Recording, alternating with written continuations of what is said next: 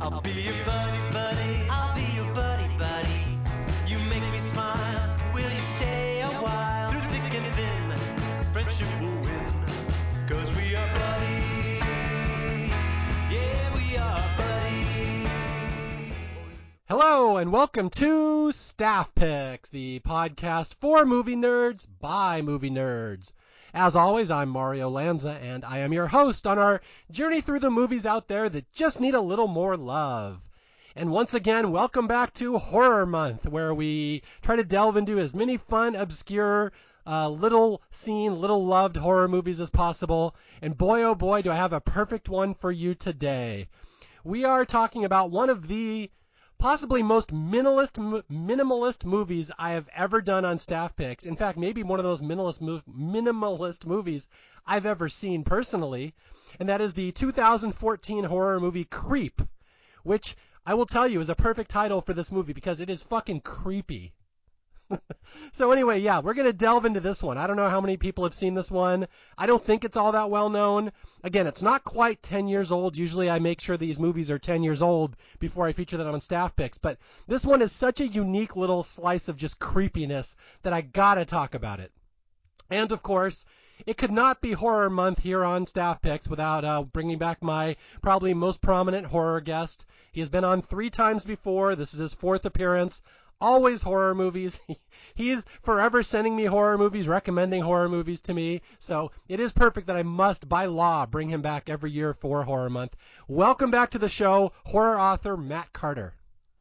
It is a pleasure to be back, Mario. It has been a while. What's the last episode we did? Last episode we did was the original Halloween. Halloween. Oh, yeah, that was a fun one. Okay. So what have you been up to since then? It's been a couple years. Just kind of remind my listeners who you are, what you do, and why you end up being a guest on this show so goddamn often. Yeah, last episode we did was back in 2019. Since then, I have published my first solo horror novel, Bennytown, which is basically a haunted house story set in a variant of an unnamed rodent-based theme park. And other than that, my wife and I have also been running an anthology horror fiction podcast the last couple of years, the Shadow Storytellers. We are just about to begin our 2nd season this October.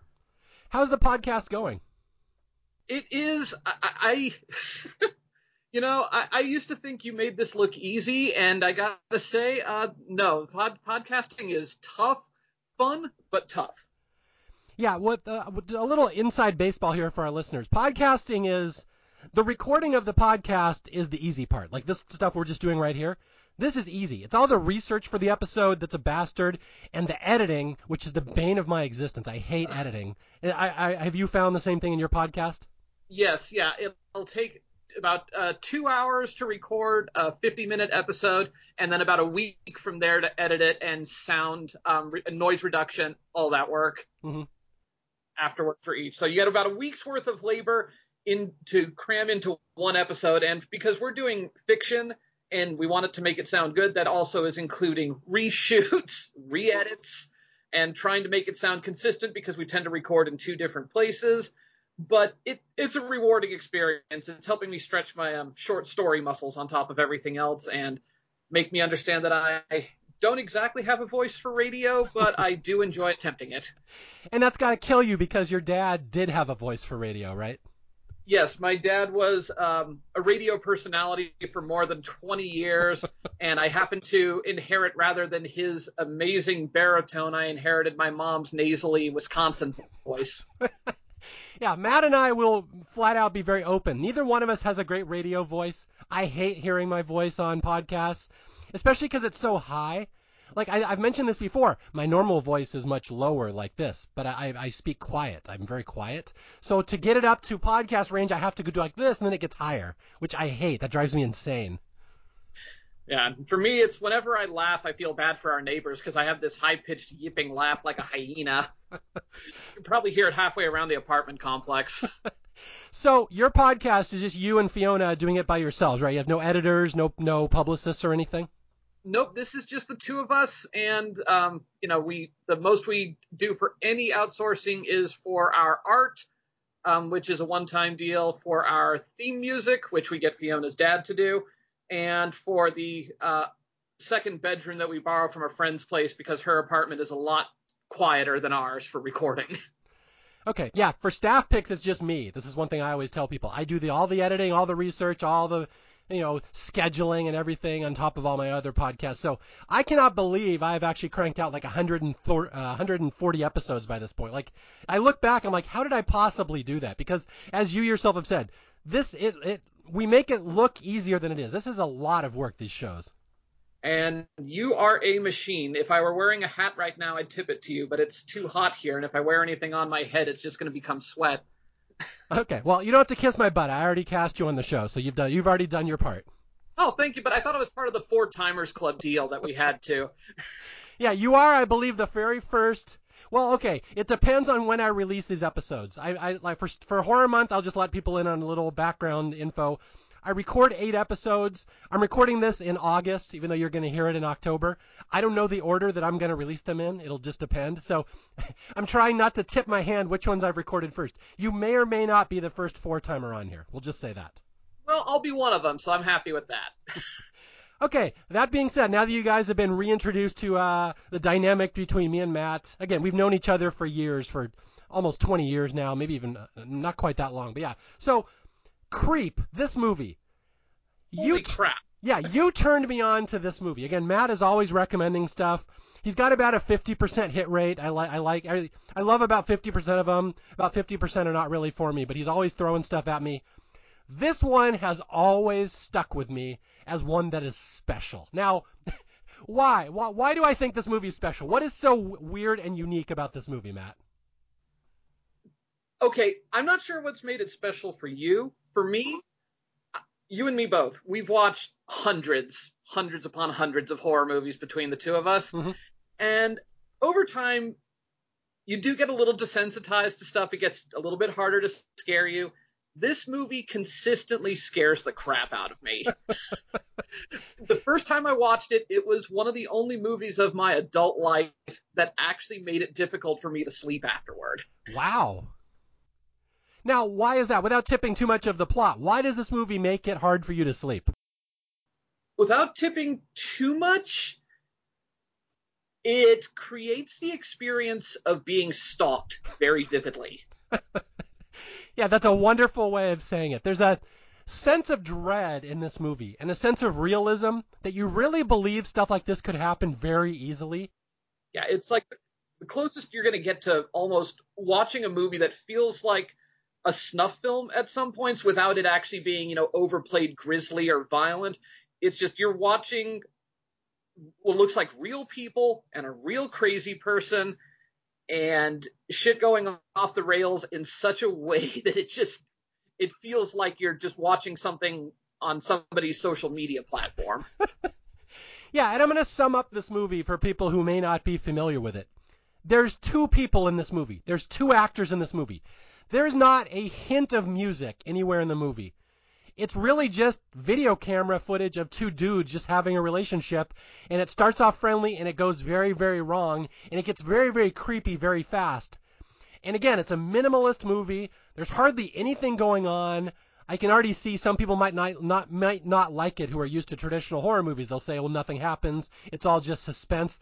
Yeah, goddamn, it's all suspense. It's like Halloween just stretched all out for, it's only, 77 minutes. It's so goddamn suspenseful. This is one of those movies I find so unnerving, even though, again, it's not the traditional horror movie. There's no blood. There's no gore. There's a couple cheap jump scares, which I'm not too thrilled about them. They don't need to be there. But the sense of dread is so palpable. This is one of the highest recommendations I could ever give for a horror movie. I would back that up thoroughly. And that's what impressed the hell out of me, that it stuck with you that much in spite of its very obvious jump scares. Yeah, and I gotta say, this last viewing, I'm like, I know it's coming. Do I have to watch? I know there's 6. I count them. This is what I do. I count these dumb jump scares because I don't like jump scares. I think they're abusive. I don't really think you need them in movies. But I can forgive them in this movie. And I apologize to anybody who watches this movie doesn't like jump scares. It's not really a jump scare movie, right?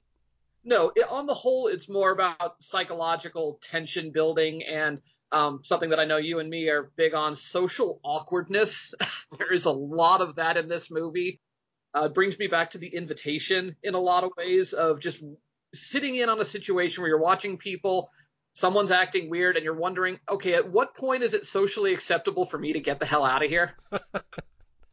Yeah, I mean, again, this ties into so many other movies I've done on Staff Picks. It just fits the formula perfectly. In fact, has a lot in common with two movies I've already done on Horror Month that I believe will be released before this. There's a John Carpenter movie called Someone's Watching Me, which is about stalkers. And I'm like, oh, I guess this is Stalker Month. I'm doing stalker movies this month.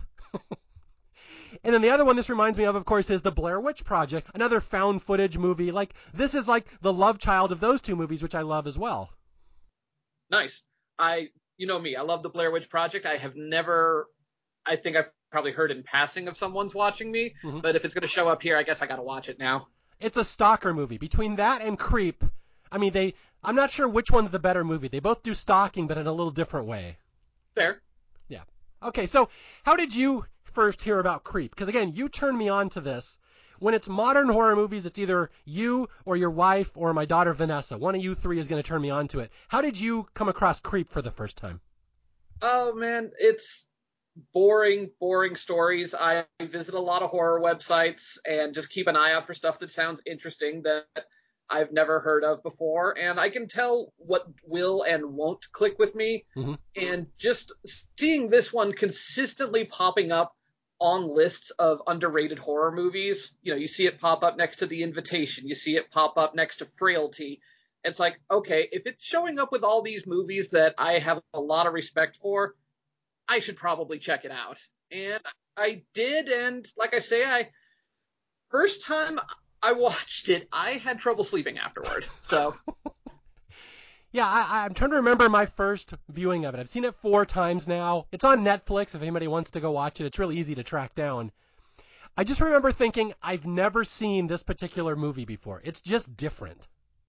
I love the fact that it's apparently the love child of Misery and My Dinner with Andre. I mean, talk about a fascinatingly pompous mix that transforms itself into something absolutely terrifying. Okay, I got to talk about one thing that I read about this movie, and I'm sure you are already aware of this. So this movie is just 2 dudes hanging out up near Big Bear. I have a little more to say about that location in a second. It's just 2 dudes hanging out. One of them answers a Craigslist ad to go hang out with the other one and videotape him, and it turns very creepy very quick. But what's interesting is I was reading the trivia of this movie. It's almost entirely improvised. They had no idea where it was going to go when they started filming. They just had a bare bones, idea of what this movie was going to be. And as they were making the movie, they could not decide if it was going to be a horror or a comedy. And I find that so fascinating that they got to the end of the movie and they shot it 2 different ways. It could be funny, it could be terrifying. And apparently their friends took a look at their footage and said, this would be way better as a horror movie. So they just got rid of all the comedy stuff and it's straight horror, but it wasn't necessarily designed to be a horror movie. And I find that so interesting. Well, that goes in with my theory that there's a very fine line between comedy and horror. They work on so many of the same principles of build up and release like that. And I'd still argue that this movie is absolutely hilarious, but in a very visceral and uncomfortable way that's both funny and scary at the same time. So I wouldn't call it a horror comedy, but it triggers the same parts inside of me that make me love it so much. That's interesting. I got to think about that. Okay, we'll talk about that more as we go along, because this is a very, I cannot stress this enough, what a psychological movie this is. There's a lot of interpretations in this. Oh, yeah. Okay, one more thing. So I saw this movie. This movie is set up near Big Bear in a town called Crestline, which when I first saw this movie, I had never been there. Now, for people who don't know Southern California, Los Angeles is just a big blob that kind of stretches out into the desert, goes on forever. But if you get out to a place called San Bernardino, which is about an hour outside LA, hour and a half, you go north into the mountains, you get this place called Big Bear, which is fantastic because it's higher elevation and there's snow and it's not as sunny up there. The weather's much more mild. There's lots of woods. It's kind of isolated. It's its own little world. And that's where this movie is set. I had never been to Crestline before I saw this movie. Since then, I've been there like 5 times. It's one of my favorite places. We've been up there and rent cabins for Airbnb and stuff. That is the most wonderful place. I love Crestline. I can also pick out every single location in this movie where they filmed it. Oh, cool. So yeah, Matt, I got to take you and Fiona. We got to go up to Crestline. I'll give you the creep reality tour. I can show you the actual bench at the end. I know exactly where that bench is at Lake Gregory. Oh my God, that's awesome. Yeah, so this movie means so much more to me now that I know Crestline. I know that area so well. Oh, cool. And I love going to horror movie locations. I've been to so many in so many different states, but this one would be a really special, weird one. That bench, my God. Yeah, that bench is right there, and we're kind of I don't want to spoil the movie too much. It's right there around this really well-populated and fun lake called Lake Gregory, which my wife and I have walked around several times. It's a pretty little hike. It's a nice area, but there's such a different meaning when you know it from this movie. No kidding. Look behind you. Okay, anything else you want to say before we delve into the plot and the psychology of this movie? I mean, aside from this being roughly the experience of what it's like to go to Mario's house, I'd say let's get into the movie. You bastard. Now I'm never going to get visitors here again. Now, do you know anything about the stars, the two guys who made this movie? I didn't really do a lot of research. Do you know much about them? I know Mark Duplass is kind of a fixture around the indie scene. He's had a handful of TV shows as well. I don't know anything about Patrick Bryce, the other lead, other than that he also directed and wrote this movie, and I have crazy respect for him for it. Okay, yeah, and that's really all you have to say. There's two guys that wrote this movie together, that filmed it, that edited it, that improvised it. And it's so amazing what you can do with horror movies. You can make something out of nothing. And again, that description has never been more apt than Creep, a movie which is going to get under your skin to the level that most movies do not, yet almost nothing happens in it. Yes. Yeah, it's an experience rather than a collection of moments. Yeah, but again, this is one I would recommend to horror fans. It's not too unrelenting. It's not unpleasant. It's just creepy. That's all I can say. It's a movie you won't forget. I pride myself on recommending horror movies to people who don't like horror movies. This is one I really recommend to anybody. I just love this movie so much. I'm very happy to hear that. I don't know if I would go quite that far, but maybe I'm for someone who's as huge a horror fan as I am. I'm kind of a baby in a lot of ways too. And if something easily scares me once, there's a very good chance it'll just keep scaring me. Mm-hmm. I keep this movie for days where we're ready for something on the intense side, but I have so much fun during it as well. But again, I don't want to scare people. It's a different type of intense. Exactly, yeah. It's all in your head stuff, but I'm a guy who's very much stuck in his head. And when you're overthinking a situation, when you're a person who naturally overthinks, this movie will scare the crap out of you. Excellent, yeah, well said. It reaches that Blair Witch Project level of terror where I'm just unpleasant. I don't want to watch this anymore, even though like no one's getting tortured, there's no blood. It's just I know something bad is going to happen, and it's so unrelenting. They're drawing it out and making you wait for it. That's the experience. It's a beautiful, beautiful experience. Okay, so let's start this movie. Again, very simple movie, 77 minutes, one of the shortest movies I've ever done on Staff Picks. And it just starts with the main star, Aaron, played, what's the actor's name? I forgot his name again. Patrick Bryce, I believe. Patrick Bryce, yeah, he's the director, he's the star, Aaron. And Aaron is driving up from Los Angeles to Crestline, which again, it's about 20 minutes north of San Bernardino. It's not that far from Los Angeles, but it's a totally different world up there. And it starts with him driving up in his car, and he's got the video camera facing him, right? And it's really just him narrating his journey.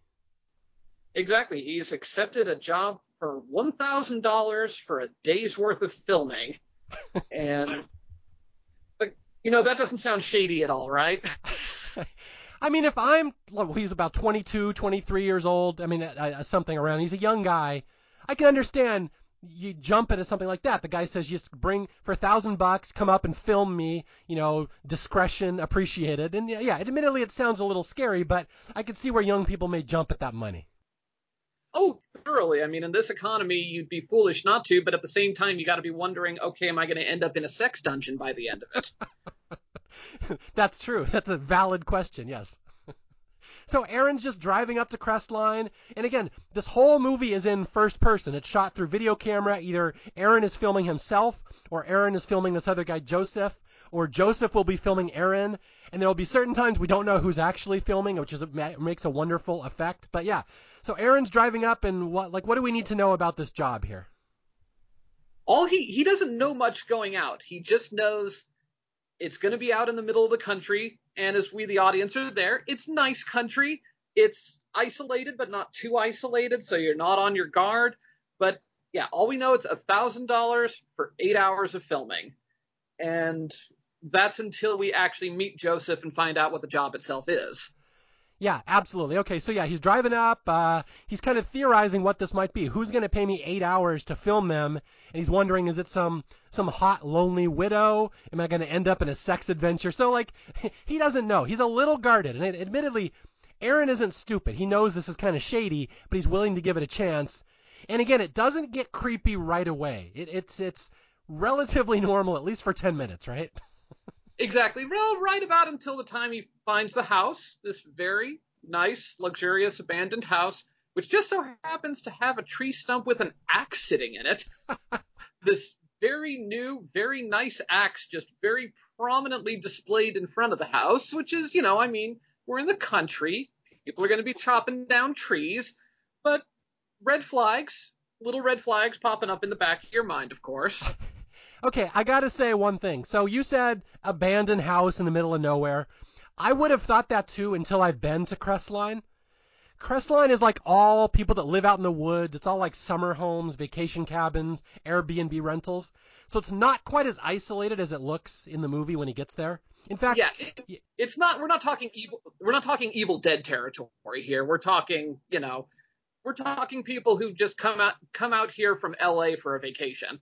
Yeah, these are vacation homes. I've stayed in houses exactly like this. It is not odd to find axes sitting around or chainsaws because people chop their own firewood up there. It's very much people that want to live off the land out there. So it feels a little creepy, but if you pay attention, it's not abandoned. There's vacation homes on the left, there's one on the right. He's not in the middle of nowhere. He's just up at this place he's never been before. And it's got this big, long, steep stairway. He's got to go up to the main house, which is not uncommon for that area. And at first he just knocks on the door and no one's there and he's like, this is interesting. I'm being paid to come out here. No one's here. Then he looks down, like you said, he sees the axe. He's like, oh, that's interesting. It's very, like I say, I cannot stress enough. They really make it pop because it is this brand new shiny axe, which I don't know if I'd be more settled by a very rusty, clearly bloodstained axe. But I just love the possibility that this nightmare person bought an axe just for this occasion. Well, yeah, I mean, the clean axe is going to give a clean slice through your head if that indeed is with the purpose. So you would want that instead of the rusty one, I would say. I mean, obviously, you want to make it very clean. Yeah. Yes. So, yeah, Aaron is just hanging around, looking around. And again, I got to stress this again. It's all first person. It's him videotaping through the camera, looking around, very Blair Witchy. And his host isn't here. And Aaron kind of stands there for a while. He calls on the phone, tries to call this guy. No one's there. And then he decides, well, I'm a little unnerved. I'm not entirely sure what I'm doing. No one's here. There's this axe down in the wood pile. So he goes and sits in his car. He figures he's safe in his car. And then, of course, we meet Joseph. Which I have to say, with a jump scare. Now, goddamn you, movie. I hate when they do that. Where Aaron's sitting in his car. He's just looking around. He's videotaping the area. He pans to his left, and all of a sudden there's a guy standing there who's pounds on the window, says, "Hi!" And it'll make you jump every time. And again, it's not necessary, but again, the movie, I guess, is trying to creep you out, so I can forgive it a little. Yeah, it likes to keep you off kilter, and that's the part that works so great here with these jump scares, because we get these very sudden, very intense moments of Joseph, but at the same time, once we actually get a look at the guy, this does not look like your traditional definition of a horror movie serial killer or anything like that. This is just a guy, a very nice-looking, middle-aged guy. Big smile, big friendly eyes, and, well, as we find out, very little in the way of boundaries. Yeah, and his moods can change at the drop of a hat. That's one thing you can say about Joseph. But anyway, we're getting ahead of ourselves here. Okay, so yeah, Joseph is what, about 20 years older than Aaron? He's maybe in his 40s. I kind of forgot that dynamic. It's like almost like a dad and son type thing. Exactly, which gets even creepier when we go into the reason why he's actually here. Okay, yeah, so yeah, Joseph's this older guy in his 40s, maybe not quite that old, but he's older than Aaron, and he says, "Wow, look at you, Aaron. Wow, you drove all the way out here." And he's just got this big smile on his face, and he's so friendly, like almost in a Mr. Rogers type way. And then, of course, he just, with that big smile, he just says, "This is going to be a good day." Yeah. This is going to be a good day, Aaron. You have such a kind face. And of course, what's Joseph's first move? He wants to Hugs. hug. Yeah, a hug. He wants to hug him. Yeah. I mean, he just met this guy and is already, yeah, it's, again, he's a nice, seemingly nice guy. And again, Southern California, LA types, you meet a lot of weirdos and a lot of people who will hug you at the first encounter. And it's, not outside the realm of possibility, but it's still definitely awkward.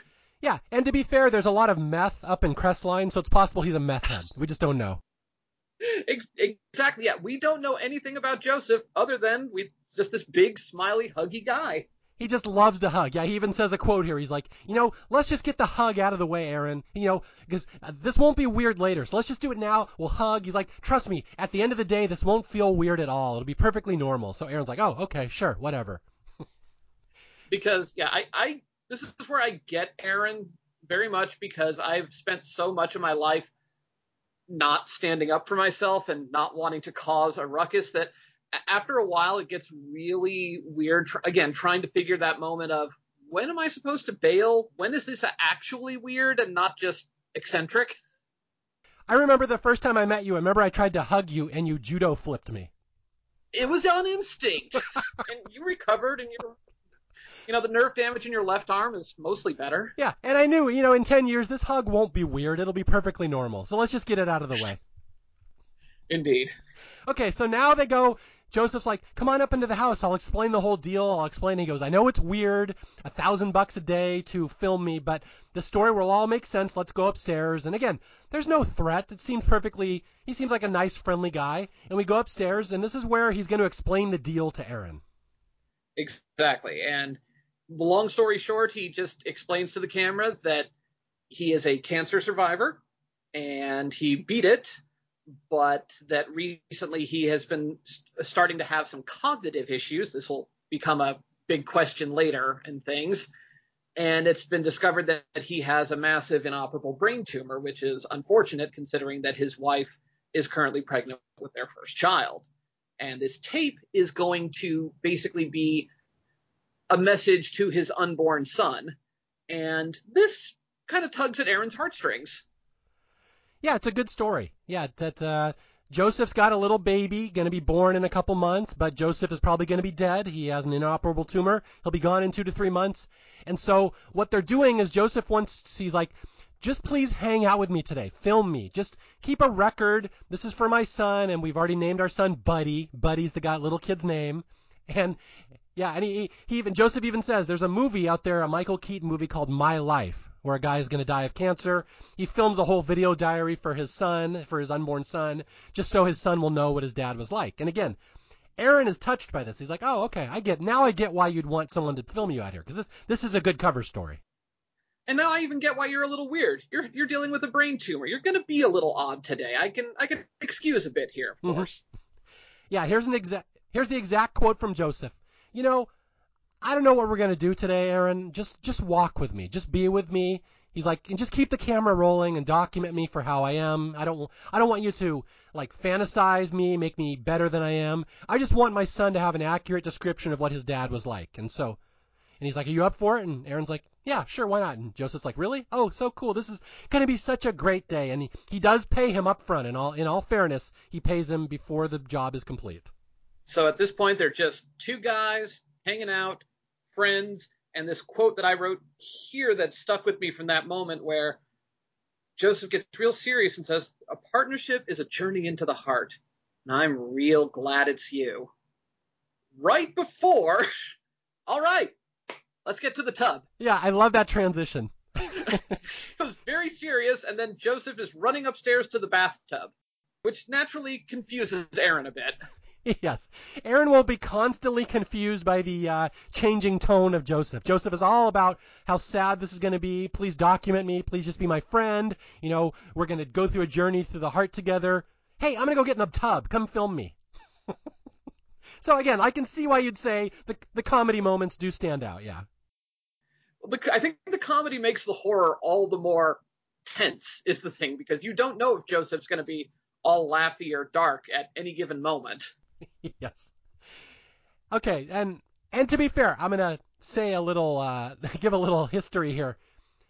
I have dealt with people like this before. Like, this movie is obviously a little over the top, but anybody who's a little prominent on the internet or in social media will always get readers or fans who are a little odd. And even I, with my tiny little footprint in the internet world, even I have met some of these weird people where they'll write you an email and they'll say, "Oh, I'm a big fan of yours," and the tone will go from suddenly friendly to creepy, and it'll bounce back and forth. And this is just in an email that you'll see sometimes. And I have even seen this. So, like, I've kind of seen people like Joseph in real life, and instinctively, this is not a good person to be hanging around. And it might not be their fault. They might be like borderline or something. But like, even I've seen this. So this bouncing back and forth is what's going to be so creepy about Joseph, because this is real. There's stuff like this in the world you got to deal with sometimes. So you wouldn't be talking about me there, would you? No, not you. You've been in my life for 20 years. There's other people I'm a little more concerned about. Okay, good. So I don't have to apologize for the collection of your locks of hair that I've got? You know what? At this point, just keep them. Do whatever you got to do with them. Oh, fantastic. Thank you. Okay, so let's get to the tub scene here. So they go up to the tub, and Joseph is like starting to get undressed, and Aaron walks in with a video camera. He's like, "Wait, do you want me to back out?" And Joseph's like, No, you can film me getting undressed. That's fine. And Aaron's like, "Well, this is odd." And Joseph has a great line here. "Oh, don't be scared, Aaron. We're going to go a lot deeper places than this today." I love that he also randomly offers Aaron a sandwich in the middle of this. Like, that would make him more comfortable. Okay, so Joseph's going to get in the tub, and I guess at this point, yeah, I will, tubby time. I will give you the honor, Matt. Explain to people what tubbies are. Oh, tubbies. Joseph explains to Aaron that he and his father used to take tubby time when he was a kid, and where they would just bathe together. Okay, like, we don't know how old Joseph was supposed to be during this, but that's not weird, right? And since Joseph is never going to have tubby time with Buddy, he wants Aaron to record their first and only tubby time. So, yeah, he's basically, Joseph is pantomiming holding a baby, dunking him in the water, sucking on his little feet, his tootsies, he calls them. To set a picture, all these randomly romantic candles are surrounding the tub on top of all that. Yeah, so Aaron is filming this dude he doesn't even know having a fake tub bonding session with his unborn baby, and it's a really odd scene. Again, it's kind of comedic at the time, but you just realize this could go really weird because Joseph keeps looking at the camera with these weird, almost seductive looks, like winking and stuff. Like, what the hell is going on with this Joseph guy?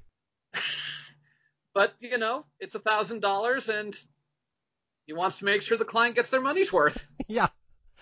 So tubby time lasts for a while. Joseph gives his unborn son a bath, and then it quickly turns to depression. And again, Joseph's mood will jump back and forth, where all of a sudden now he's all sad because he's going to die soon. And it just culminates with him, putting the towel over his face and saying he's scared of death. "I'm going to die, Aaron. I need a friend. Please help me. I'm scared." Like, Aaron, has no idea what to do at this point, but he's still being paid to film this guy. Yeah, and he's just here in a professional capacity, not to be this guy's friend, but he's also with this guy he thinks is dying from a brain tumor, and it's not like you can't try to be nice, at least, by standard social mores. And then Joseph just says, "I could end this all right now," and disappears under the water. Yeah, this is where he decides, "I'm going to commit suicide." And that's the thing about this movie. You know something is going to happen. You don't know if Joseph's going to kill himself. You don't know if Joseph's going to kill Aaron. You just have this overarching sense of dread. Something bad is going to happen with this movie. And there's the hint here is that Joseph's going to kill himself. It's going to get really dark here. At least until our second jump scare of the movie. Yeah, I hate this one. This one sucks. Yeah, Joseph just bursts out of the bathtub screaming like a maniac and saying, I'm sorry, I'm a joker. I got a weird sense of humor, man. Yeah. Sorry I pretended to kill myself underwater and then jumped up and scared you. That's what I do. My bad. Although Joseph does say, it was getting a little too serious in here. Tubbies are supposed to be fun. It was getting all depressing. I had to make a joke to lighten the mood. So, okay. Yep, all parents do this with their kids while bathing. Okay, so now we're going to go to the second interaction. Their first interaction is the tubby scene, which is creepy enough. And now Joseph suggests, let's go outside. You know, it's maybe getting a little morose in here because I'm talking about death so much. You know, let's go outside. Go down in my basement closet and pick out a hat. I got some hats in there. We can go out walk in the woods. Yeah, I know you're laughing because we're about to meet your favorite character in the movie, Matt, and I will give you the honor. Oh, God, yes. So basically, Aaron goes down to this closet, opens up a door, and staring him in the face is the world's most terrifying werewolf mask. We're talking wild eyes, long, flowing fur, huge open mouth with giant teeth. And Aaron, like a sane person, screams his head off. Yeah, there's jump scare number 3. Yeah, and Joseph just comes downstairs very nonchalant and says, "Oh, you found Peach Fuzz." This terror wolf is named Peach Fuzz. Yeah, for people who do not know, Peach Fuzz is the third character in this movie, arguably the biggest one, I guess, if you want to come right down to it. He is a rubber mask of a just absolutely terrifying werewolf, and Aaron is terrified the first time he runs into it, and we're going to see Peach Fuzz a couple times later, so don't worry about that. And yeah, basically the way Joseph explains it, it's that his dad didn't want him to be afraid of wildlife, and so got this Peach Fuzz mask and made up this character of Peach Fuzz, the friendly wolf. And Joseph then proceeds to put on the mask and dance with the Peach Fuzz song. Now, my friend, did you write down the Peach Fuzz song? Can you recite it for us?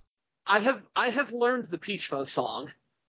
All right, I will hand the stage over to you. Give us the Peach Fuzz song. This is, for people who have never seen this movie, this is Joseph explaining to his friend Aaron, who is taping him, who Peach Fuzz is and why Peach Fuzz was invented in the song that the dad gave Peach Fuzz to make children not be frightened of him.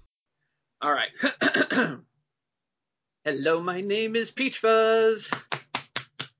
I look like I'm going to eat you up. But I'm as friendly as a rabbit, and I will be your friend, Peach Fuzz. And there is nothing to fear. Very good. I'm very impressed. Thank you. 2 years of musical theater class finally pay off. I was really hoping I wouldn't have to sing that, so thank you for taking the bullet. Oh, no problem. I have no fear of humiliating myself anymore. Yeah, so Joseph does this whole dance in the world's most terrifying Peach Fuzz werewolf mask, and he will put this mask on a couple other times in the movie to various effects, and it is always terrifying, but you know, he's the friendly werewolf. He would never hurt you. Yeah, and this dance goes between like silly and again weirdly erotic. Like he's trying to seduce Aaron with this werewolf. Yeah, okay, and it's not the first time. He's going to try to seduce him with the werewolf mask later, too. There's 2 erotic Peach Fuzz scenes in this movie, which I have to point out. Oh, this is such a good movie. Okay. And again, let me point out, there's only 2 actors in this movie. There's no music, there's nothing. It's all first person filmed through this video camera. It's just a really odd, unnerving effect when this Joseph guy is just going to go bouncing back and forth. Okay. Now we go to the trail scene. This is an interesting scene here. So explain this one. All right. So, as Joseph explains, he heard from this lady who ran a taco truck of a hidden lake or a hidden pond nearby. I've gotten this written down to Las Aguas Milagros de Corazon, the miracle waters of the heart, from my limited Spanish. I'm pretty sure he gets it wrong on top of that. Where if they find in the middle of this forest a hole in a rock that looks like a heart, it will lead them to a pond that has water with healing powers. and it will allegedly help cure his brain tumor. Yeah, this is a legendary place out in the woods, like a Native American shaman place. There's a heart out there shaped, or a hole in a rock shaped like a heart. And again, only the pure of heart can be cured by it. And Joseph's like, I want to go out there, give it a chance. Maybe it can cure my cancer. How's your heart, Aaron? Is your heart pure? And so the next 20 minutes are them just hiking out to this. It's actually a real place called Heart Rock Trail. I've been there. It's very prominent. When I saw it in the movie, I'm like, oh, that's Heart Rock. I know exactly where that is. But yeah, this is a big, long stretch of the movie where they get to know each other for a little bit. Yeah, and that's where the humor starts to die down a little bit, and things start getting weird. Yeah, I'm trying to think of why it gets weird here. So they're hiking out in the woods, and Joseph just starts taking any trail willy-nilly, and Aaron's like, we're going out in the woods. We don't know where we're going. Do you know how to get back? And Joseph's like, no. But we'll get back. Don't worry about it. And Aaron is starting to get unnerved because this guy's leading him out into the woods, and it's going to be dark fairly soon, and he doesn't know where they're going. And Joseph starts talking more about suicide and death, and what else is he talking about here? He seems to be probing Aaron a little bit at this point, trying to find out what kind of connections he has, what kind of person he is. And as we get through yet another moment of Joseph deciding to run off into the woods and then scare the crap out of Aaron again. Jump scare number 4. Jump scare number 4. Joseph is trying to note in Aaron that it's like, I see you've got a little bit of peach fuzz in you. And he's not talking about the friendly werewolf. He said, when I jumped out at you, you looked for a fraction of a second like you wanted to kill me. And Joseph has this little bit of pride with that. Mm-hmm. Yeah, this is interesting. Now, see, again, we know something bad is going to happen in this movie, and now they start hinting that Aaron may have to kill Joseph. And like, is that the point of this movie, that that Joseph is going to drive Aaron so crazy that Aaron's going to snap? Like, what's going to happen? There's something psychologically going on between these two guys. But yeah, like you said, Joseph, the cancer survivor, is very proud that he jumped out at Aaron and got a look on his face like Aaron wanted to kill him. He's like, look at you. You could do it. You could probably kill me if you wanted to. And Aaron's like, look, why are we even talking about this? And this is where this movie's going to start going. Yeah, and it starts getting dark very, very soon. Yeah, there's one quote here where where Joseph talks about, before I die, I want to make peace with the world. I want to make sure all my debts are paid off. And he's like, Aaron, do you have any grudges? Do you have to make peace with anything before you go? Which is a very ominous question. Like, why would I think I'd be dying soon? I don't think I need to answer that question. But Aaron says, I have an ex. And Joseph says, an axe? And he goes, no, an X. And Joseph goes, oh, I thought you said an axe. Because, I have an axe back at my house. Did you see it? Did you see my axe? And so there's a lot of talk about this axe. And if Aaron thought Joseph was going to kill him, and Aaron says, when I first saw that axe, I thought maybe you would kill me. And Joseph laughs. Ha, that's funny. And anyway, it's not that funny later. What a story, Aaron. Yes. If Tommy Wiseau made Creep. Yes. It feels like that sometimes, I gotta say. Oh, you chopped down a tree and brought an axe. Good thinking. God. Yeah, anyway, so they all walk and they go out to this trail. And again, I've been to this place. This is a very, very famous trail up in Crestline called Heart Rock Trail. It's always crowded. It's the most popular trail up there. I have no idea how they filmed it with no people there, because whenever I'm there, there's always a lot of people. But yeah, it's really cool. Explain Heart Rock to people. I'm gonna be honest, Mario. This one's probably on you. It's a hole shaped like a heart. Yes, thank you. He's not the best color man in the league for nothing. But yeah. So yes, there's an actual natural foundation out in the woods near Crestline called Heart Rock. And it's like this river has been going through the woods for, thousands and thousands of years or whatever. And they get out there, and there's one part that it's actually carved a little formation that looks like a heart. And it's really cool. It looks exactly like it does in the movie. You can see it. It's not actually a very long hike. In the movie, they make it look like it's like a 5-hour hike. In real life, it takes like 10 minutes to get there. But yeah, it's just a really pretty heart.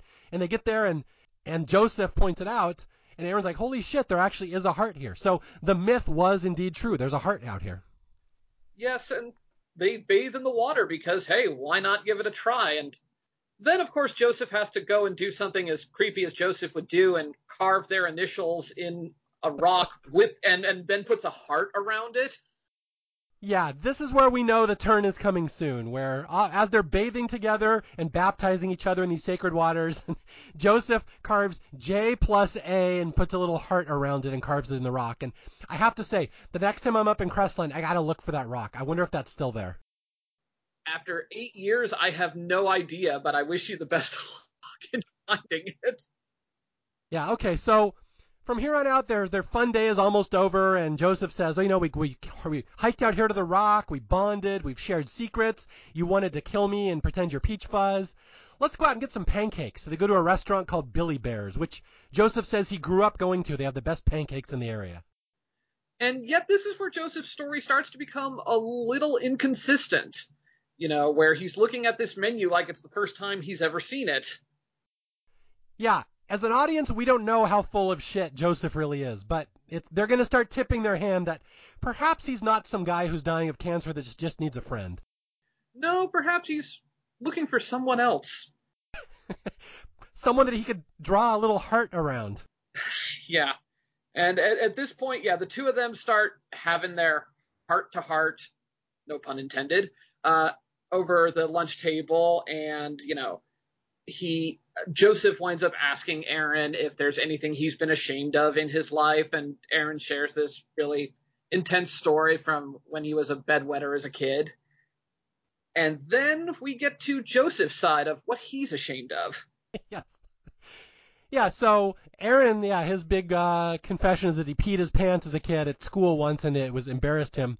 Joseph's equivalent to that is, well, when you first showed up at my house, I was a voyeur and took a bunch of pictures of you and video of you in secret because I wanted to watch you before you met me. And Aaron's like, that's kind of a little creepy. And Joseph kind of fesses up. He's like, I'm sorry, you don't want to be my friend anymore? I'm sorry, that was wrong. I've crossed a boundary, haven't I? Yeah, he does that a lot. Yeah, so Aaron, he asked Aaron to forgive him, right? Please forgive me that I was creepy. And Aaron's like, yeah, okay. I mean, whatever, it's done is done. And, he was meeting a new guy for the first time. Maybe it's not that creepy. I mean, it is a little creepy, but, you hear of weirder things about people who meet people on Craigslist. Yeah, as Craigslist goes, this is pretty normal, I think. Probably. Okay, so here we go. The movie is about to go really dark really fast now. So they've been having a fun day. He's been videotaping this guy, Joseph. The guy's story maybe doesn't check out, that he has lived out here, that he has cancer, that he's dying. But Aaron's like, you know what? Money is money. I filmed the guy. I hung out with him, whatever. Now they go back to the guy's house at night. And at this point, Aaron's obligation is complete. He has filmed the guy. He's done his 8 hours. It's done. And Joseph wants to invite him back into the house at night. And Aaron is going to do everything he can not to go into that house. Yeah, it's this wonderful, wonderful shot at night on those long, narrow stairs going into the house. And Joseph is just backlit by, one of those security lights outside. So we're just getting this kind of empty shadow of a guy who is very affable, but also kind of slightly guilt trip threatening and trying to get Aaron to come inside for a glass of whiskey. Yeah, again, you've seen horror movies. You know this is a bad idea. Do not go into this guy's house. And Joseph begs and whines and like, well, we can't finish the night until we have one drink. Just one drink, please. And again, you're one step ahead of the movie. You think Joseph is going to drug him and, do whatever. Do the thing that makes him feel like God at some point, and then there'll be no more Aaron. But that's not where the movie's going to go. But Aaron is very smart. He's going to he will go in. He says, one drink. I'll go in for one drink, but then I have to go. And Joseph seems so happy and so excited. And here we go, and it's going to get really twisted now. Yes. And of course, I think this is where we have jump scare 5, is it? Yeah, I just wrote in my notes. Joseph jump scares him again at the top of the stairs. And he's like, sorry, I keep doing that. And I just wrote, jump scare number 5. God damn it. Yeah, you wrote, God damn it. I wrote boom for every jump scare I came across because they're very jarring as jump scares go. There's very little lead up to them, unlike most movies.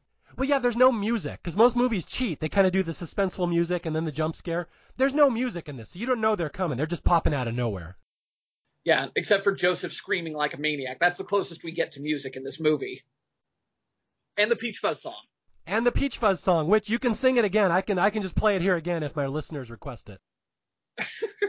All right, you got to do the actual one over the end credits, or at your post credit song. Okay, let's go to the drinking scene here. This is an interesting scene. So they have their one drink together, and Joseph just sits there like, this day was so great, and what a great day. I made a new friend, and then he starts talking. Why did you agree to do this? Why did you come up here to film a complete stranger? And Aaron says it's about the money, right? Or this is the money discussion, right? Exactly, and it becomes this kind of awkwardness over the transactional nature of it because Joseph looks offended, like, I thought we were friends sort of deal. Yeah, it's a real awkward discussion where Joseph's like, well, I have a lot of money. If you need money, I can help you. And Aaron's like, no, I took the job because it was a job. I don't need money. And it gets awkward. And again, Aaron just wants to leave. He doesn't want to be this guy's friend. This guy's weird. He's 20 years older than him. Aaron just wants to leave. And now the confessions start.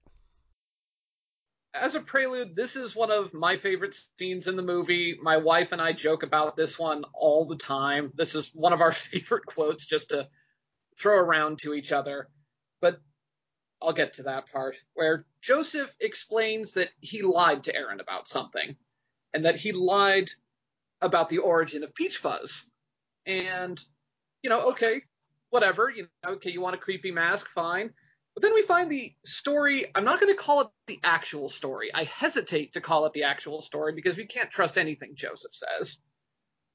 But he says he has something that he needs to get off of his chest, and Aaron then pretends to turn off the camera.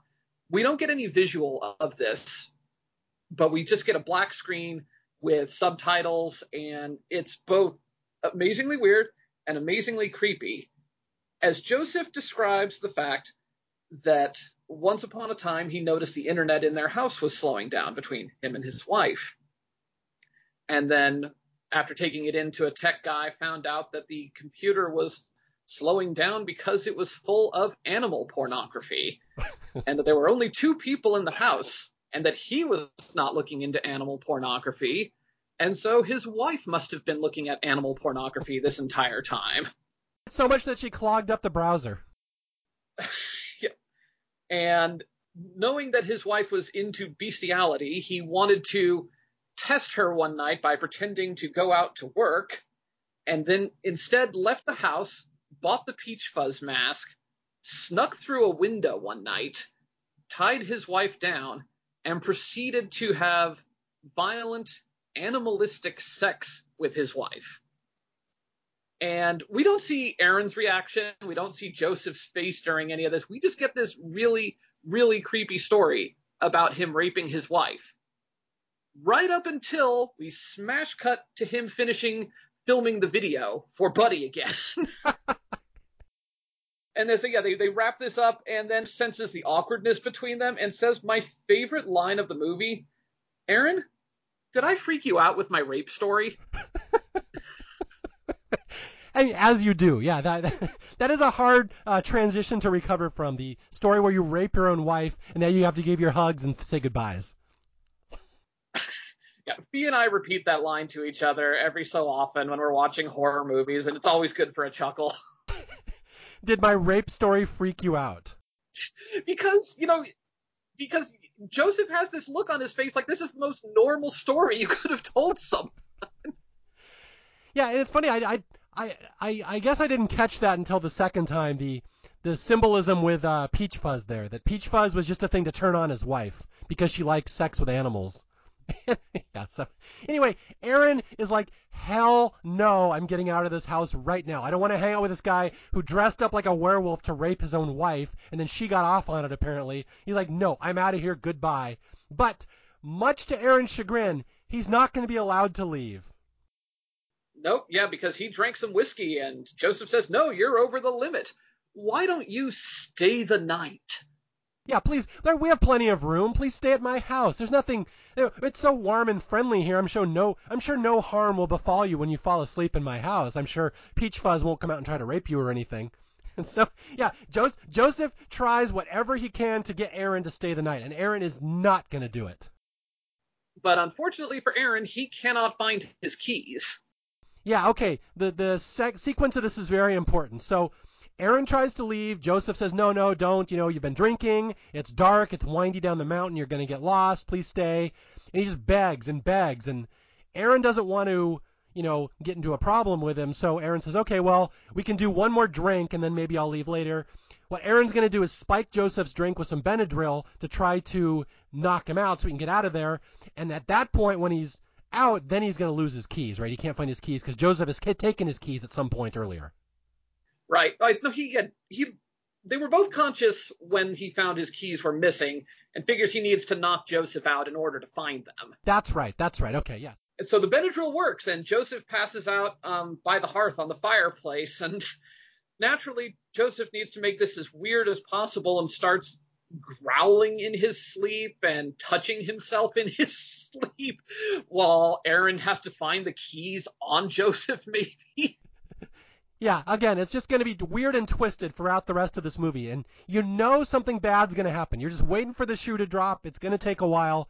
But yeah, so Joseph is knocked out. Aaron has drugged him. Aaron cannot get out of this house because he can't find his keys. And again, Crestline's out in the middle of nowhere. You're not going to get out of there without a car. There's no Uber. There's no taxi. You're not getting a bus out of there.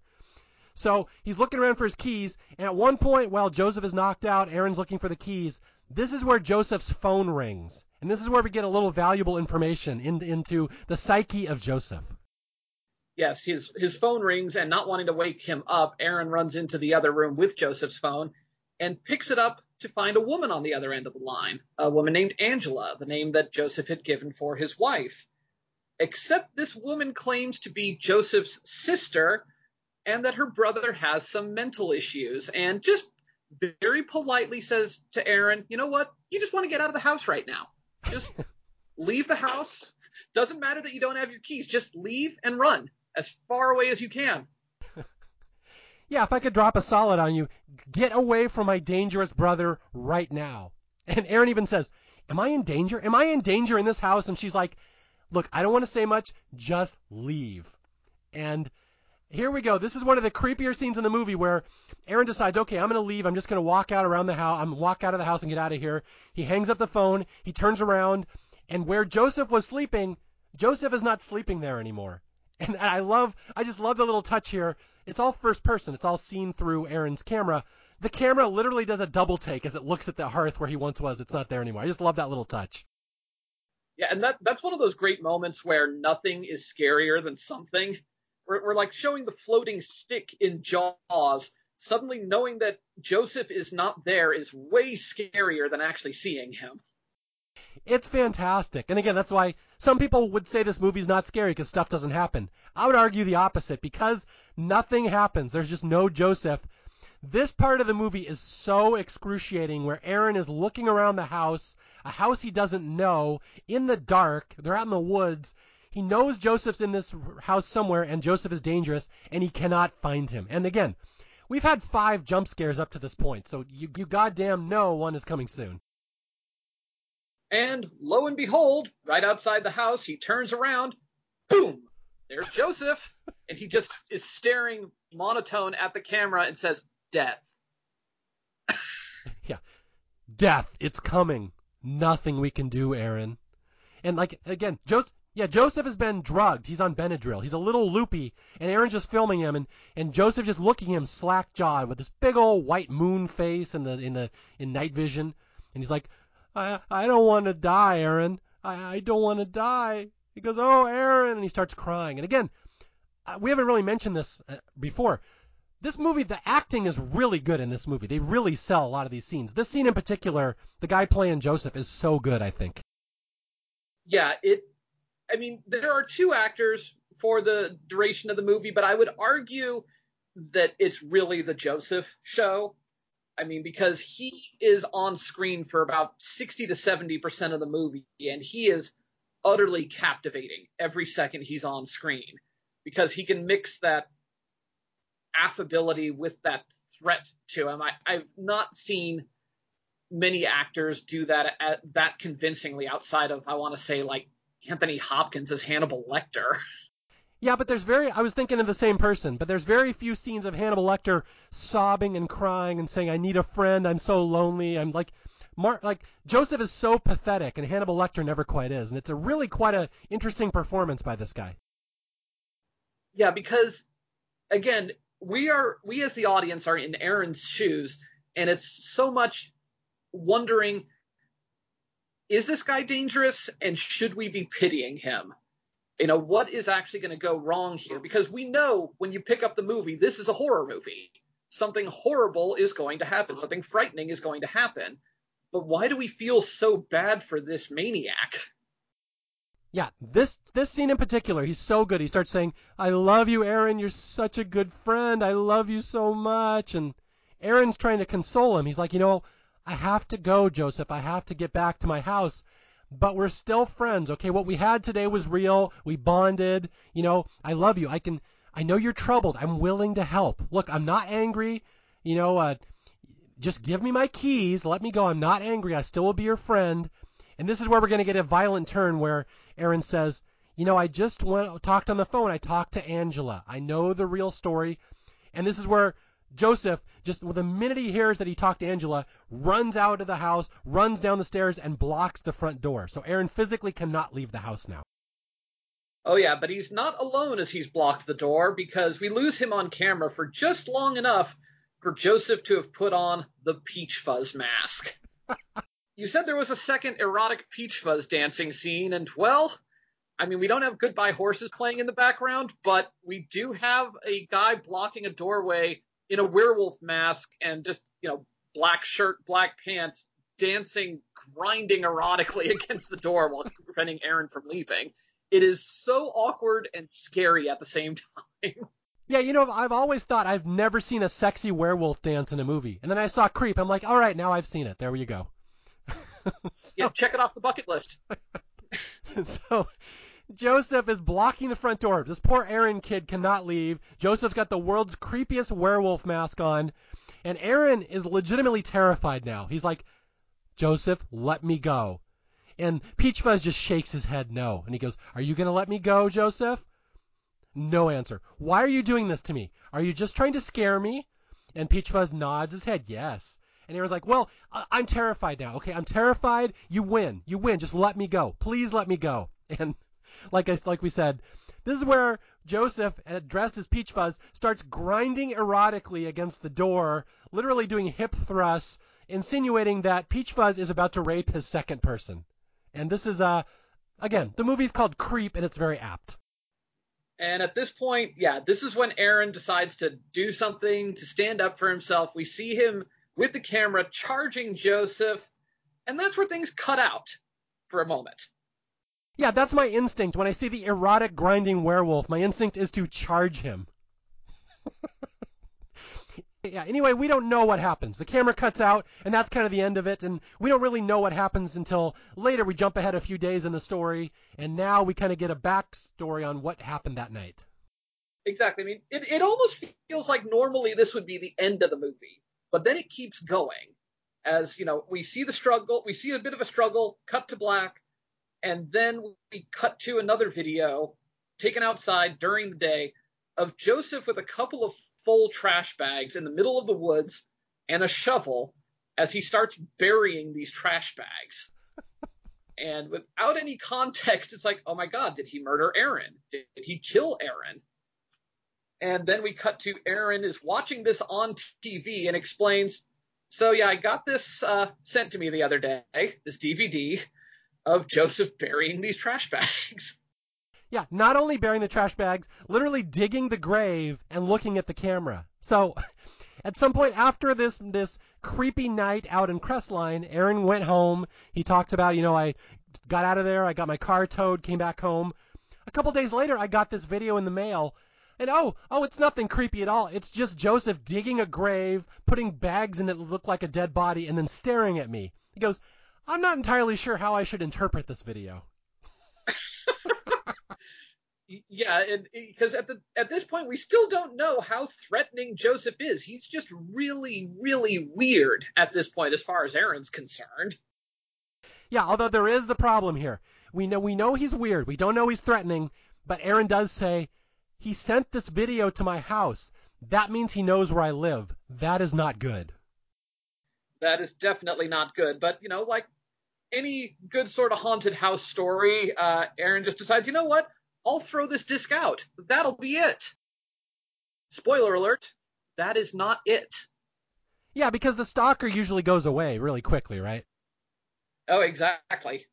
This is where the Joseph dreams start, and I gotta acknowledge they do such a good job here setting up the mood and this feeling like Joseph could be anywhere. I have dealt with Joseph dreams myself. I really wish I could claim not to be the case, but this is just unbelievably creepy from this point forward. Yeah, I was going to point that out, that there's only 2 actors in this movie. We're halfway through the movie. They have been in every scene together up to this point in the movie.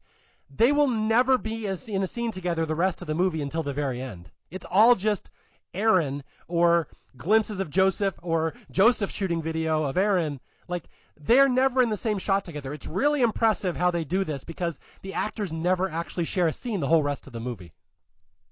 Yeah, but Joseph will be there in one way or another for the rest of the film. Yeah, okay, so Aaron, we get a lot of shots of Aaron videotaping himself at night. He's like, I'm having a hard time. I escaped Joseph. I got that video of him digging my grave. I've fortified my house. I've changed my locks, but I'm having a hard time. I have nightmares. And I know you'll enjoy this, Matt. What are some of the nightmares he's having of Joseph? Yeah, he has dreams of him and Joseph and Peach Fuzz in a hot tub together.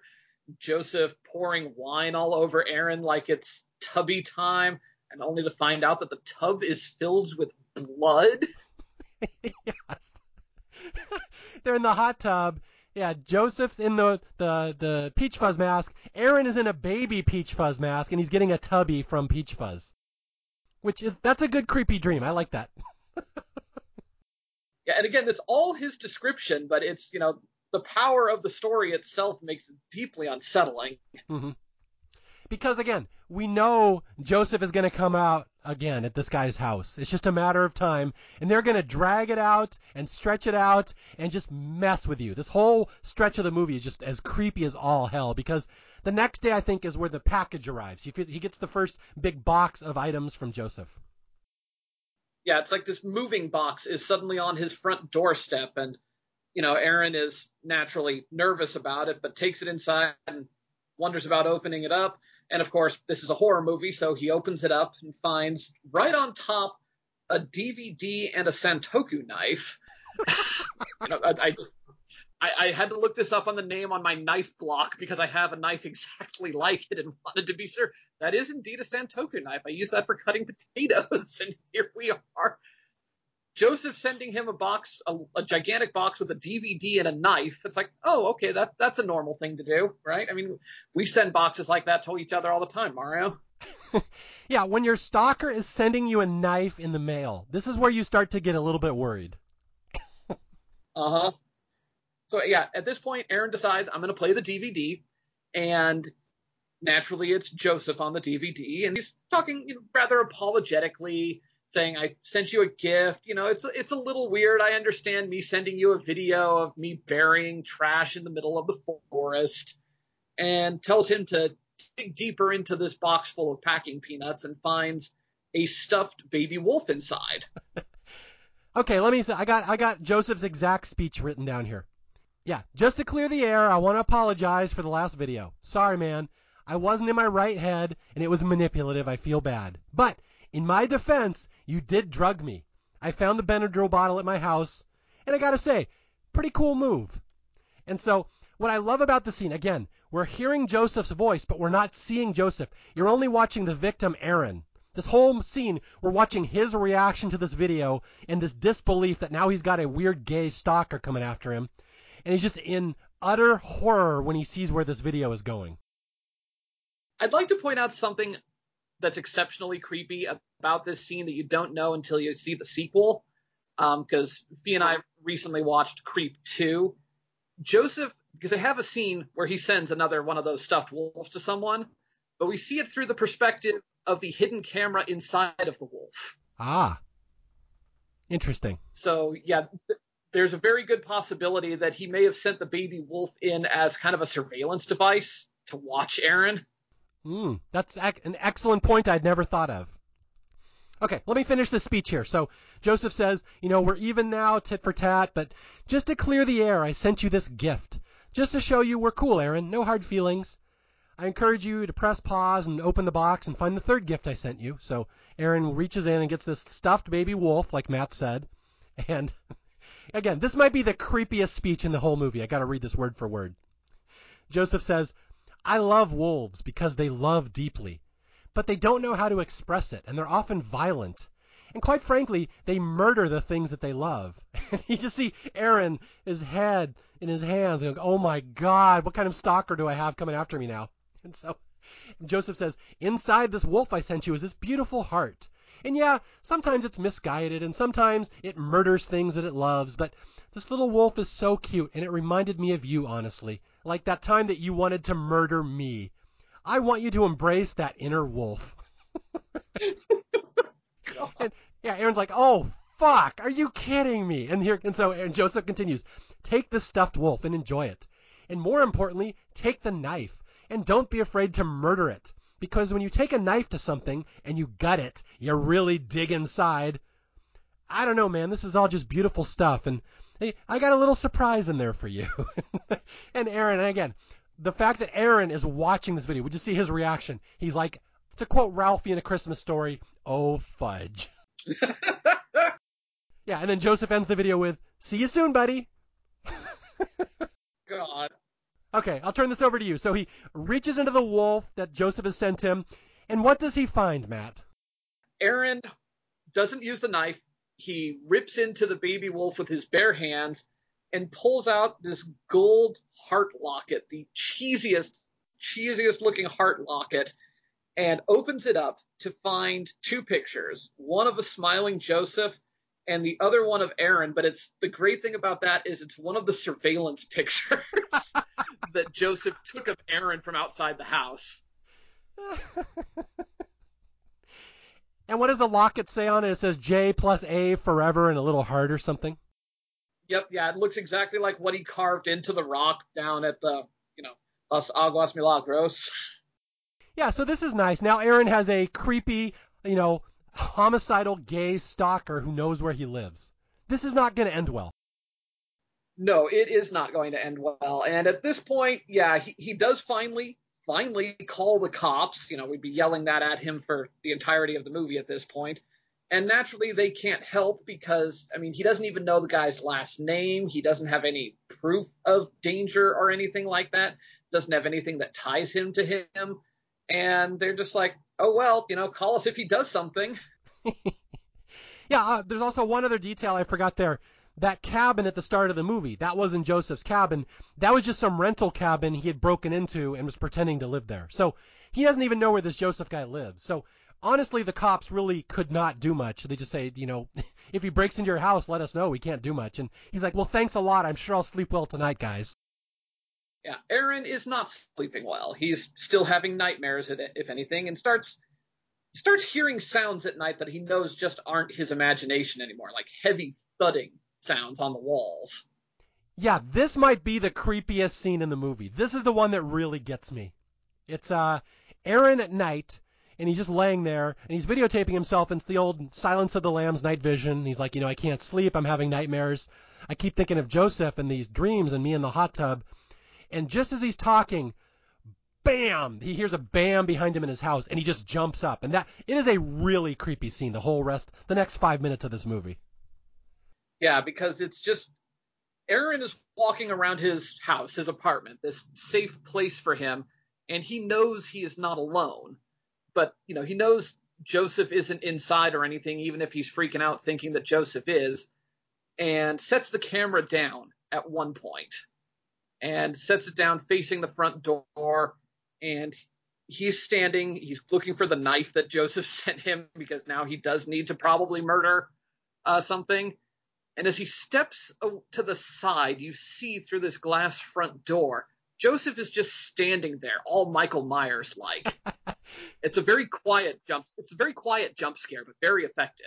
Yeah, I was going to say that's a John Carpenter shot where Aaron is standing in front of his glass door, and then he moves off to the right, and all of a sudden there's the silhouette of Joseph staring at him through his front door. It's really effective. And again, for such a low budget movie made by like amateurs, that is a fantastic shot.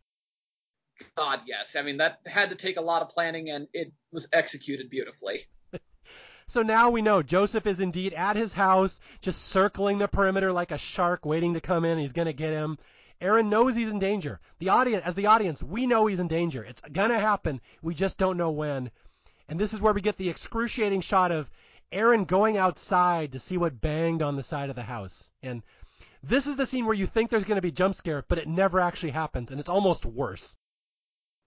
Yes, yeah. If Joseph was there with a knife and no pants, we would accept that a lot easier than just seeing a couple of knocked down trash cans. Yeah, so Aaron just goes outside, see all his trash has been knocked over, thinks this thump has been, he's like, oh, damn raccoons knock over my trash, and that's the end of the scene. And boy, from here on out, buckle your seatbelts for the rest of this movie, because here we go. Now it's going to get creepy, because now Joseph is going to start sneaking into his apartment and filming Aaron. Yep, yeah, because we see at one point the camera turn on, but Aaron's asleep, and it lifts up above him briefly, as obviously Joseph has found his way into this apartment, cuts off a lock of Aaron's hair and keeps it. And this is one, again, where I'm going to name drop the sequel, because Joseph tells a similar story about this in the sequel that it makes this scene even creepier in the first one, where he talks about the first time he killed someone, and he talks about lying down naked next to the body for a very long period of time before he decided to take a lock of its hair and leave. So the probability is pretty high that during this entire scene, Joseph is naked. Oh, God. I never even thought of that. But I did notice he pans his camera over Aaron's sleeping body very appreciatively before he cuts the hair. Yeah, he likes to keep things awkward, is what it comes down to, I think. Yeah, but Joseph is getting closer and closer. Now he's cutting Aaron's hair while he sleeps. Now we're seeing it through Joseph's camera. Oh, God. And here we go. I kind of forgot we're almost at the end of the movie here. Basically, there's only 2 scenes left. Right? Yeah. So the next morning, Aaron wakes up, or maybe a couple days later, and he's like, oh, shit, I got to show you guys this. He holds up his camera. His security screen around his window has been cut during the night, which is like 5 feet from his head. There's a DVD that has been placed there from Joseph, and it just says, my last video. And Aaron's like, oh, shit, what's going to happen now? And so now we get the last video from Joseph, which is, it's just a nice little day in the country, this one. And has, again, one of my favorite lines saying, I get it. You get a grave digging video in the mail, you throw it away. It happens, yeah. Okay, so let me set this one up for you. So Aaron has received the last video in the mail from his stalker, who now knows where he lives, has broken into his house, is circling him like a shark. You know this cannot possibly end well, but there's one more video that Joseph has sent him before he's going to make his move. And as Aaron watches it, it's Joseph sitting out by Lake Gregory, again, a really nice lake up in Crestline, and Joseph's just sitting up there saying, I just want to talk to you, Aaron. So what does he say here? He's mad about the locket more than anything. Yes, because he went through Aaron's garbage. He found the locket. He found the DVD. And like the quote I was joking about, he understands throwing away the DVD, but it really, really upset Joseph on a fundamental level that Aaron threw out the locket that he clearly put so much work and effort into. That's the thing. You don't want to piss off your stalker. And he basically begs Aaron for one last meeting because, I just want to clear the air and then you never have to see me again, which, I'm sure every stalker says at one point or another in their career. Yeah. I can change, baby. I can change. I promise. It'll never happen again. Yeah, so I have Joseph's actual speech here. I wrote it down because this is a long speech. He says, I'll be honest. When I saw the thrown away locket, it sent me into a spiral. And I had some inappropriate and wrong thoughts about what I wanted to do to you, and to myself, honestly. And that was a red flag, and it made me realize something, Aaron, that you were right. You were right to throw the locket away, because we're not friends. I realize that now. Our whole relationship is built on bullshit and lies that I made up. And that's why I'm sorry, and that's why I want to be done with it. That's why I'm filming this right now, right here by this lake. And he basically says, I want to be real and honest with you. I just want to apologize for everything. I'm just a lonely person, Aaron. That's just all it is. I'm lonely. I'm sad. I don't know how to make friends. I can be creepy to people. I don't mean to be. I just need a friend. And what I would like you to do, dun dun dun, just come meet me one last time so I can explain to you who I am and you can see me for who I am. And this is his pitch. This is my last video. Just meet me in person. Do me this one solid, and I will never bother you ever again. Sure, yeah, that makes sense. Yeah, of course. I'll jump right at that chance. But, Aaron is a nice guy. He is not necessarily trusting of Joseph, but there is enough pity there. And Joseph did ask to meet him in a very seemingly public place. So it's like, fuck it. In case this is real, I gotta do this. Yeah, and to be fair, Aaron does take precautions. Joseph says, meet me tomorrow, and he shows this video of this lake that they saw earlier in the movie, Lake Gregory. Meet me tomorrow here, Lake Gregory, 11 a.m. Look, it's a public place. There's no danger. He's panning the camera around. He's like, it's safe. No surprises, I promise. All I want to do is talk to you one last time, give me a chance to explain myself, and that's it. I'm just a lonely person. Look, Aaron, you're all I have. Please do this one thing for me. And we cut. That's the last video we see from Joseph. And Aaron's like, we just cut to his face. He's like, what the hell am I supposed to do with this? And ultimately, he decides to indulge Joseph, but, taking his precautions, he goes to the lake, but sets up his video camera in his car to watch all of this and says, I've got 911 on speed dial, and I'll be safe. Or so he thinks. Yeah.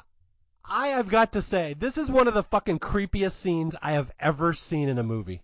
I can almost not put into words how horrible this scene is. Because this is the one of those rare scenes in horror that feels completely 100% real. Like, I am actually watching something terrible about to happen right here. Yeah, I was listening to the DVD commentary, and the actor says my mom can't watch this scene. And I'm like, yeah, you and me both, lady. I don't like this scene. I love this movie. I have a hard time with this scene. And I don't have a hard time with scenes in horror movies in general. This is a tough one. Okay, let me paint the picture. So Aaron goes to Lake Gregory. Again, really nice, really well-populated lake in Crestline. I have no idea how they filmed it on a day when there was no people there. It must have been the winter or something. And Aaron's just sitting there on a bench. And again, he's smart. He's set up a video camera so there's a witness. He's got his phone on speed dial. He's looking all around him, 360 degrees. No one can sneak up on him. He's taking every chance, just in case this asshole jumps out at him, he can do something about it. Yet, it's not going to go well for him. So we see Aaron sitting on this bench, and there's one of my favorite little moments of deflating a potential scare where you hear the sound of a chainsaw in the background. And he's on the bench, which is a fair distance from the camera, and you see him looking around, terrified. And it's just, it's just someone doing some gardening. I'm glad you mentioned that because I love that moment. He's sitting there, you know Joseph's going to kill him. You just know it. There's no way this movie isn't going to end that way. And the chainsaw starts, and Aaron whips around, and there's nothing there. And he's like, And again, Aaron knows. He's all jumpy. He's looking around. He's looking at 360 degrees. There's no way this Joseph guy's going to be able to sneak up on him, yet he still does. Yeah, and it's this weirdly cartoony creeping that Joseph does in a full trench coat and everything. And Aaron is just not looking at this point behind him as Joseph whips the trench coat open, puts on the peach fuzz mask, and then pulls out that big, shiny axe of his.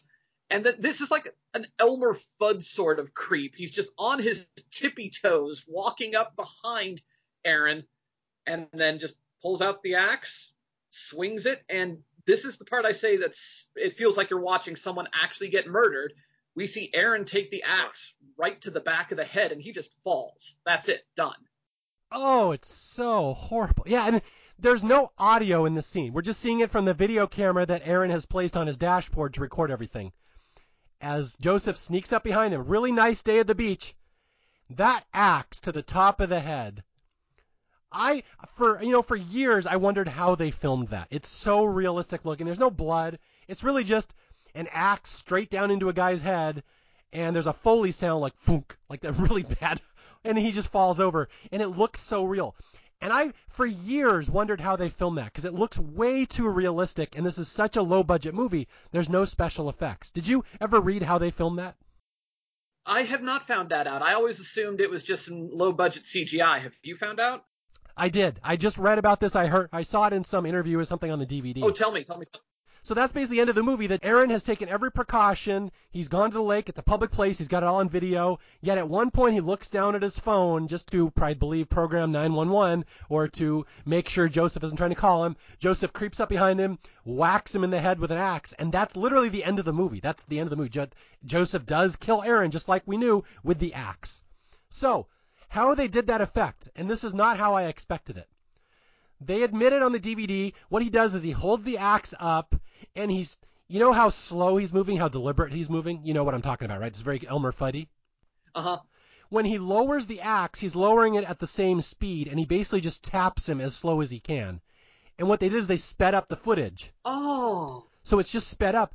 But because if you look, when they speed up the footage, it would have sped up the water, so that the only practical special effect in the movie is the water speeds up right there, so they had to CGI the water right behind him so it didn't speed up as well. That's the only special effect. Really, he's just hitting him as slow as he can, and then they speed up the footage.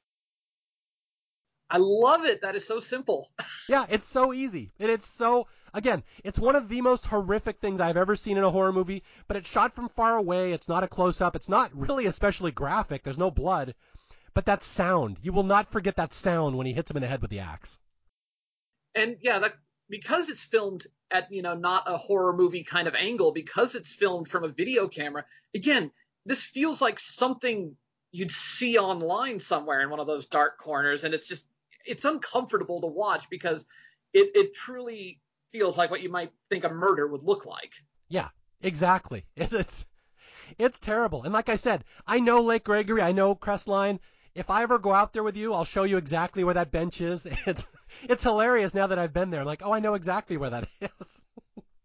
Fantastic. Yeah. Anyway, so poor Aaron dies just as we knew he would, and this whole movie was just a setup for Joseph to have somebody out to his house, creep him out, get into his life, and then kill him.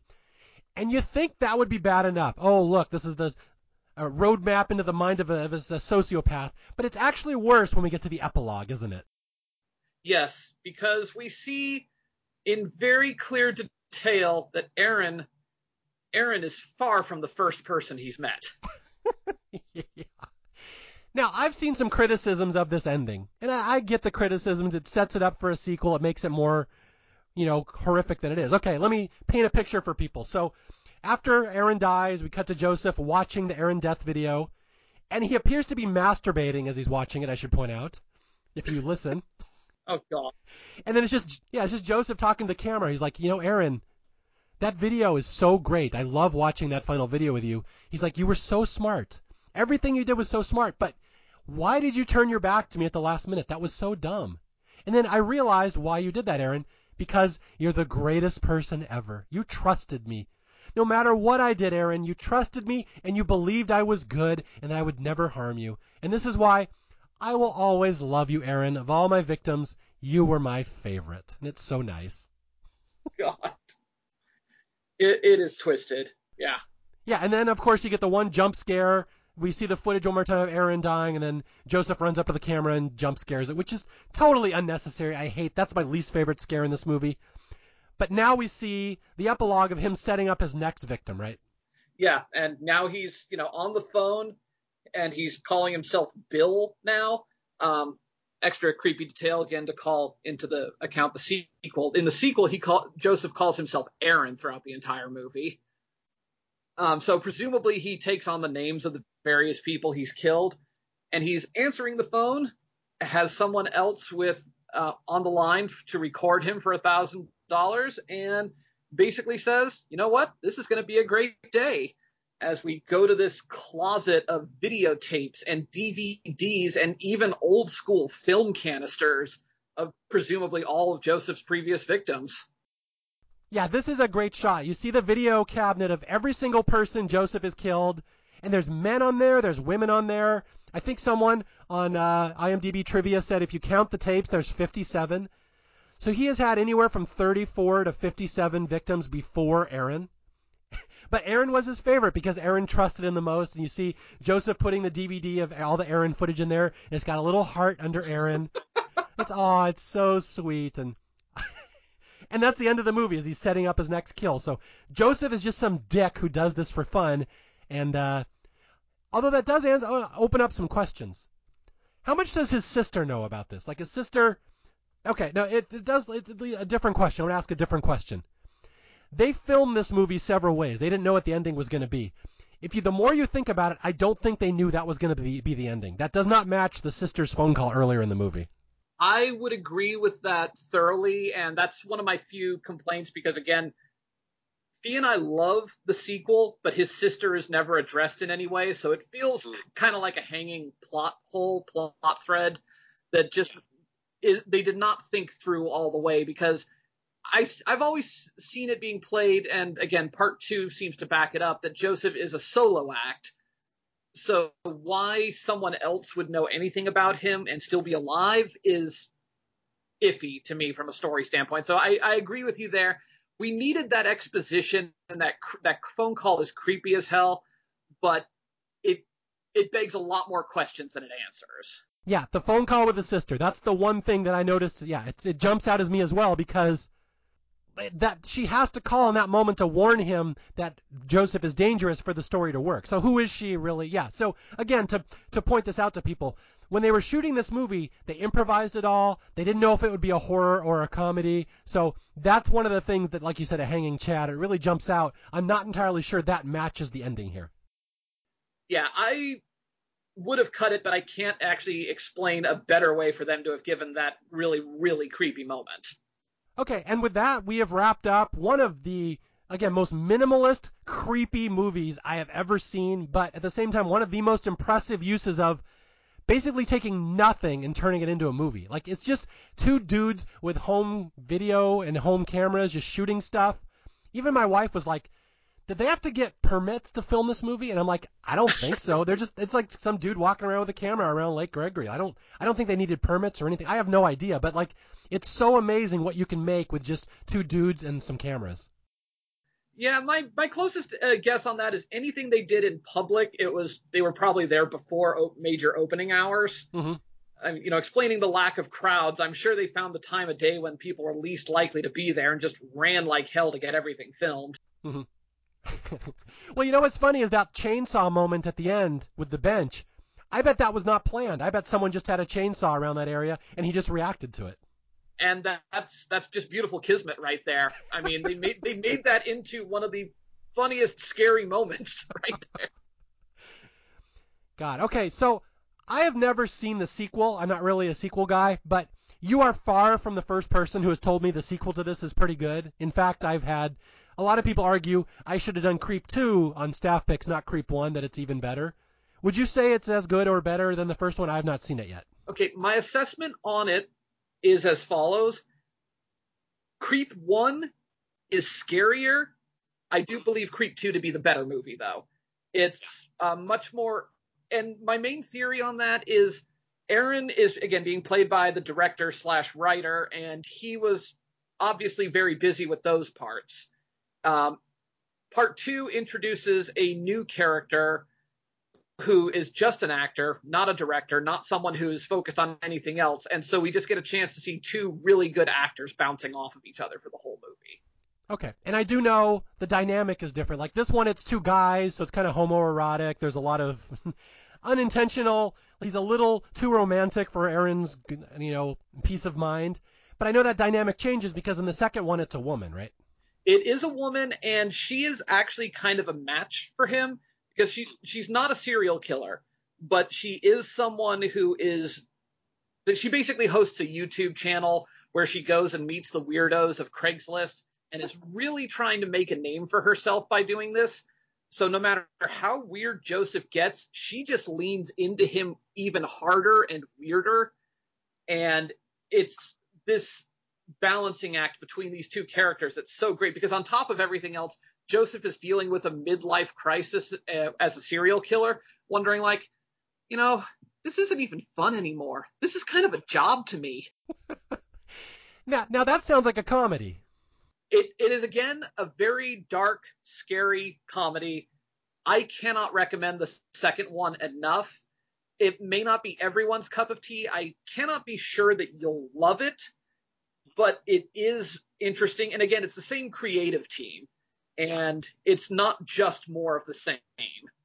It follows more of the Aliens approach of, it's not trying to be scarier than the original, but it is trying to build on it with more, and that more works here. Yeah, and that's all you can ask for with a sequel, that it's not just, stealing the world building from the first one and doing it again. At least they're trying something different. Exactly. And yeah. And Mark Duplass is back as Joseph / in this one, Aaron. And he's, again, not as scary. They don't lean into the jump scares as heavily, but he is just as pitiful in a very, very different way. And we get to see more of his actively manipulative side, which is interesting because now we know that he's a murderer rather than just some pitiful cancer survivor. Mm-hmm. So it changes up the dynamic in a very fun way. Now, are there any tubbies? Yes, there are tubbies. And there's actual full frontal nudity in this one. Oh, good. Yeah, I was thinking that was the one thing. I wasn't quite uncomfortable enough with this movie. Let's add some full frontal nudity. Oh, it is there, and it is every bit as uncomfortable as it's meant to be. But again, the heroine of this one really changes up the dynamic, and she is a match for Joseph. I cannot explain any more without getting any spoilers, but I will recommend you go in knowing as little as possible and see if you enjoy the ride. Although, are you saying, my friend, that she runs a YouTube channel about creepy people on Craigslist? Now, I'll have you know, I know Craigslist. There are no creepy people on Craigslist. They are salt of the earth people. So that I should report you for slander, my friend. Do your best. Yeah, for $1,000 you can come film me. I'll watch as I report you for slander. Come out and film me. It'll be fun. I was trying to think of a good appropriate joke, and I completely whiffed there, so I'm leaving this section to you to edit to make it sound good. Okay, so any more things you want to say? We've already gone like an hour 30. We're much longer than the movie itself is. But again, I have so much to say about this movie. I know you have so much to say. I really am excited we finally covered it for Staff Picks. Anything else you want to add before we sign off here? I just want to say, if anyone listening here is into a scary movie, I want to say give this one a try. It is intense. It is frightening. It will mess with your head, but it is an experience and a ride, and I cannot recommend it enough. Well said. And if you ever want to go to Crestline, I will drive you around and give you the Peach Fuzz reality tour. I think we'll have to set that up sometime. Just no axes, please. Axes? Oh, axes. Matt, I have an axe right here. Did you see it? Never change, Mario. Okay, before you go, I'll let you plug your new podcast, your book. What do you want to plug? Okay, you can find my horror novel Bennytown on Amazon. It is available in digital and paperback formats. As well, check out the Shadow Storytellers podcast at theshadowstorytellers.com, available on Spotify, iTunes, and all major streaming platforms. I have to say, I've read Bennytown. It's a fun book. Matt loves to kill people in creative ways at theme parks. I will say that. He seems to enjoy that. A lot of them are based on real incidents, is one of the big ones I need to point out. Once again, everybody, thanks for joining us for Horror Month here on Staff Picks. Again, my name is Mario Lanza. If you need to reach me, you can reach me at staffpickspodcast@gmail.com or on Twitter @MarioJLanza. And until next time, I'll be out there searching for more horror movies that deserve more love, and I'll be dressed up like Peach Fuzz and grinding against the door as often as I can.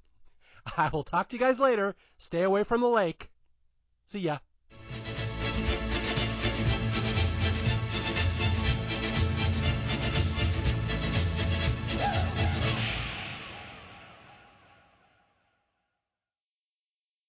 Hello, my name is Peach Fuzz. I might look like I eat you up, but I'm as friendly as a rabbit, and I'd make a very good friend.